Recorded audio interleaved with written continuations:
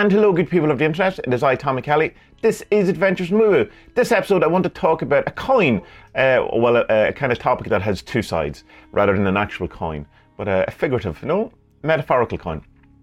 And it starts with the kind of notion of chaos magic, where the whole kind of ethos, I suppose, around it is to remove the crud, to remove the ceremony and pomp, and get to the very kind of essential nature of what works in magic, with the emphasis being on what works.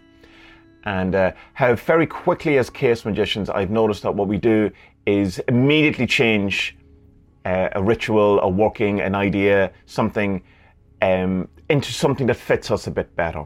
And I think there's a couple of problems with that, at least in the beginning, at least when you're not in the beginning of in the beginning of when you're starting out into magic, but also in the beginning when you're trying a new ritual or trying a new approach or a new philosophy or something like that.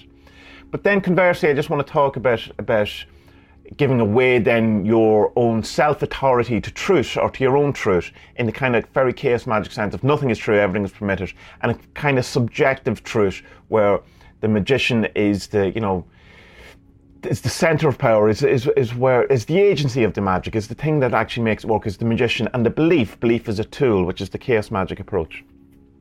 And that sometimes, at least I have a tendency to, even when I have a feeling of truth, to give away that truth to be subjugated by someone else's truth, in community, in friends, by books, teachers, etc.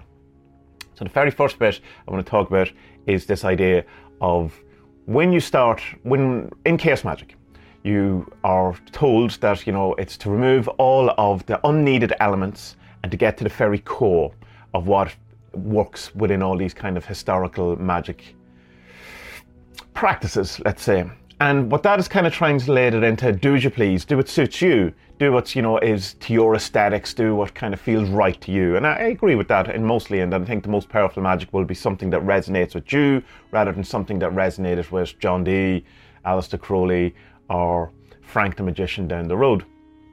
Although Frank the Magician down the road is a very good magician, so you should listen to him. And it kind of, what I've noticed, and I've done it myself, so I'm part of the problem, is that when I come across a new ritual or new practice, new philosophy, a new whatever it is, rather than trying it the way it is described, doing it as described and seeing how that turns out, there's this kind of tendency to change it immediately into something that is more palatable for us, that's more kind of suited to us. And the whole kind of emphasis on chaos magic is to do what works. And I think there's kind of a problem in the immediately changing stuff to suit you, in that how do you know which bit works? How do you know which bit is the crud and which is the essential bit? How do you know that the Eye of Newt isn't the actual thing that makes this particular magic ritual work? Or how do you know that this particular meditation practice that you've slightly altered, you haven't changed the essence of it, the main thing of what it is to drive? And particularly it can be noticeable in things with meditation or any kind of repetitive, like daily work, daily prayers, or daily kind of rituals, in that because they can become boring and they can become repetitive and you don't seem to be going anywhere. It can get quite annoying. You can say counting your breaths over and over again. You can get quite annoyed with that and frustrated and feel, oh, this isn't the right one for me. I should be doing something else. So you switch to noting, and then after a day or two you go, oh, I don't really like this either. And so you switch to something else. It's this kind of roulette wheel that, you never really sit with anything. You never go through the pain of something. You never go through the frustration, break that kind of barrier. And I noticed it in a number of things. I talked to Spud about it when we did the Star Ruby challenge, where people immediately kind of changed the Star Ruby, and Spud did himself, to something that suited him a bit better. Whereas my approach to that was kind of to look at this kind of notion of doing things at least once as described, to see what it's about, to understand the actual ritual that I'm trying to bastardize. Because I might completely enjoy the ritual. So the Star Ruby challenge for me, which was to do a Star Ruby every day for 30 days, was to challenge that part of myself to do someone else's ritual exactly as they described, so that I could understand which bits were the powerful bits, what were they trying to do, what is the overall kind of goal of this. And then in the end, I didn't want to change it. I think the Star Ruby is quite a perfectly fine banishing ritual for me. But I think that it would be important for someone to at least do the Star Ruby themselves a number of times, or any particular banishing ritual, to understand what a banishing ritual is, to understand the kind of what's involved, And then you can, go on and augment it into something that more suits you, with the foundation of knowing what it's meant to be in the first place. And that happened, of course, not just in kind of doing things, but in the kind of notion of results that are to be kind of accepted as proof of magic. When we were doing the kind of the half-peeled orange game that we've done a number of times, particularly back in the days of CMG when I was there, where you would try to magic a half-peeled orange. By magic means, by spooky action at a distance, by woo-woo. You couldn't ask someone to do it, you couldn't do it yourself, all of that kind of, thing. And people immediately would kind of change that and change what the notion of magic was. A lot of that was trying to somehow prove a point. I don't know if it was very, very Facebooky, social media, people trying to, actually other people out. But some of it was this kind of notion that I can play at my own game and still consider the game has won, in the sense of, like, say you're doing a 30-day jogging challenge and you're going to run 5 kilometers every day, and that's the challenge, and you go, yeah, but I'm going to do it on my bike, and I go, right, fine, like, I mean, you have 30 days of going 5k on your bike, and it's great, you're going to get exercise, you're going to be healthy, it's going to be all great for you, but you're not doing a 30-day 5k jogging challenge. So that's kind of my kind of feel around any kind of stuff when you come across a new ritual, going back to the half-peeled orange thing, is that, and then people would accept anything as a kind of a win, like enchant for a half-peeled orange, get a picture of a lime on your Facebook feed and go, yeah, look, I won, there it is, I got a lime. And it's just like, well, did you win? Because remember, the whole thing of it is, if it works. And we have to kind of go, why, a lot of these times, why is my magic working? Why isn't these things happening? Why is my sigils not doing or whatever? And just sigils, it's hard not to do them. It's hard not to do them incorrectly. Hard not to do them correctly. It's hard to get them wrong. Why isn't my money magic working or whatever? Because, well, have you at least done it as described, as prescribed, to understand the nature of these things? And if you haven't, maybe try going back to basics or back to the classical kind of way of doing this kind of thing. The other thing that's important in this kind of thing is this, and it comes up a lot about the whole notion of being autodidactic, which is self-learning. You learn yourself. Rather than going to college, you learn yourself or have a teacher or a guru or whatever. And an awful lot of us are that, in that, because there's no real kind of, I suppose, wisdom school that you can turn up to and go, hello, Aleister Crowley module, please.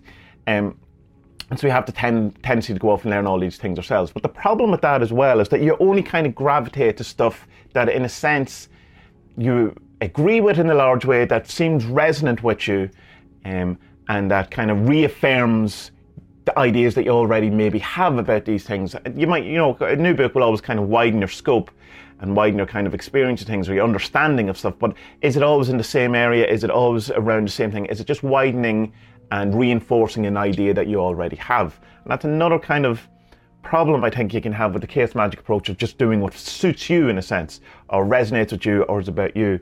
And that you're never challenged. You never get to the uncomfortable bit of learning that you would say when you go to college, where you have to learn something in the subject you want to understand, but it's a boring bit, or it's something that you disagree with or whatever. It's like when I was doing aromatherapy at college, and there's a whole section where we had to learn bones, and we had to learn different things, and it's like I wouldn't have done that if I was just learning aromatherapy. I wouldn't have learned muscles, the names of muscles. I wouldn't learn how to work. I would just have learned the flower, or the essential oils. I keep saying flower essences for aromatherapy for some reason. I just would have learned what they were about. Wouldn't have gone into the kind of more anatomy and physiology things. And the challenge of being forced to do that as part of a greater course, when you come out the other end of it, you're a much more rounded appreciation of the entire thing that I mightn't have, probably wouldn't have. In fact, I know I wouldn't have done had I just learned aromatherapy by myself. And you can do that to all kind of degrees within anything you're learning, but particularly in, say, a chaos magic approach, it's important to listen to people you disagree with and try out their ideas. Not to get into an echo chamber. People always ask me why I watch YouTube videos or read books or whatever of people that I don't necessarily have everything in common with. Number one, I think you're allowed to disagree with some elements of people's opinions or work and still enjoy an overall kind of thing. I think it's not needed to agree with someone 100% in order to enjoy and understand and get benefit from the work. But also, I don't want to only listen to people who agree with me. I don't want to read books that I agree with. I want to hear other voices, people saying things, and because it's in that kind of stretching that you know, it doesn't mean that you then have to totally agree with them and change your mind about it, but it's just like at least know what the other side is saying or what the different view is saying. Because sometimes I'll be watching or looking at my YouTube suggestions, and there'll be something come up. Oh, I don't want to hear what he said. Like Dawkins comes up or something, because I don't want. But it's not necessarily that I don't want to hear it. It's like I don't want to be challenged. Sometimes, not always. Sometimes I just don't want to listen to Dawkins. For God's sake, who does?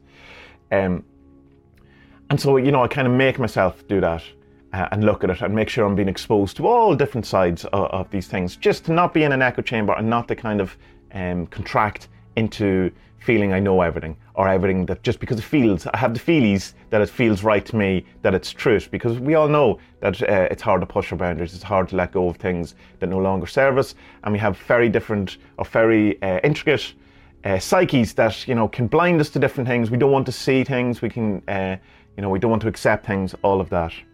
So that's kind of what I just want to say about the, you know, if you're getting into a chaos magic, or you're doing a chaos magic, you've been doing it for a long while, to make sure to challenge yourself to do things as described, so that you know, you understand it rather than immediately changing it to something, so that there is this kind of lack of an echo chamber going on, and kind of as a more wider philosophy towards your magic practice, to challenge yourself, to make sure you're listening to voices that wouldn't agree with, that you're doing stuff that you wouldn't necessarily just resonate with immediately, you know, to see, because you might, or you might not, but at least you'd understand it. Now, the flip side of this coin, this metaphorical coin that I wanted to talk about, is then the other side of it is to not then give away your feeling of truth to someone else. And I don't mean that, well, you could be, like, literally, you could bow before the guru or the master or whatever, but that's not really what I'm talking about. It's more that, say, you have a very well-rounded idea about what life is about, or what magic is about, or about who you're about, or what's a good meditative practice, or what's a good banishing ritual, whatever it is, whatever part of your life is.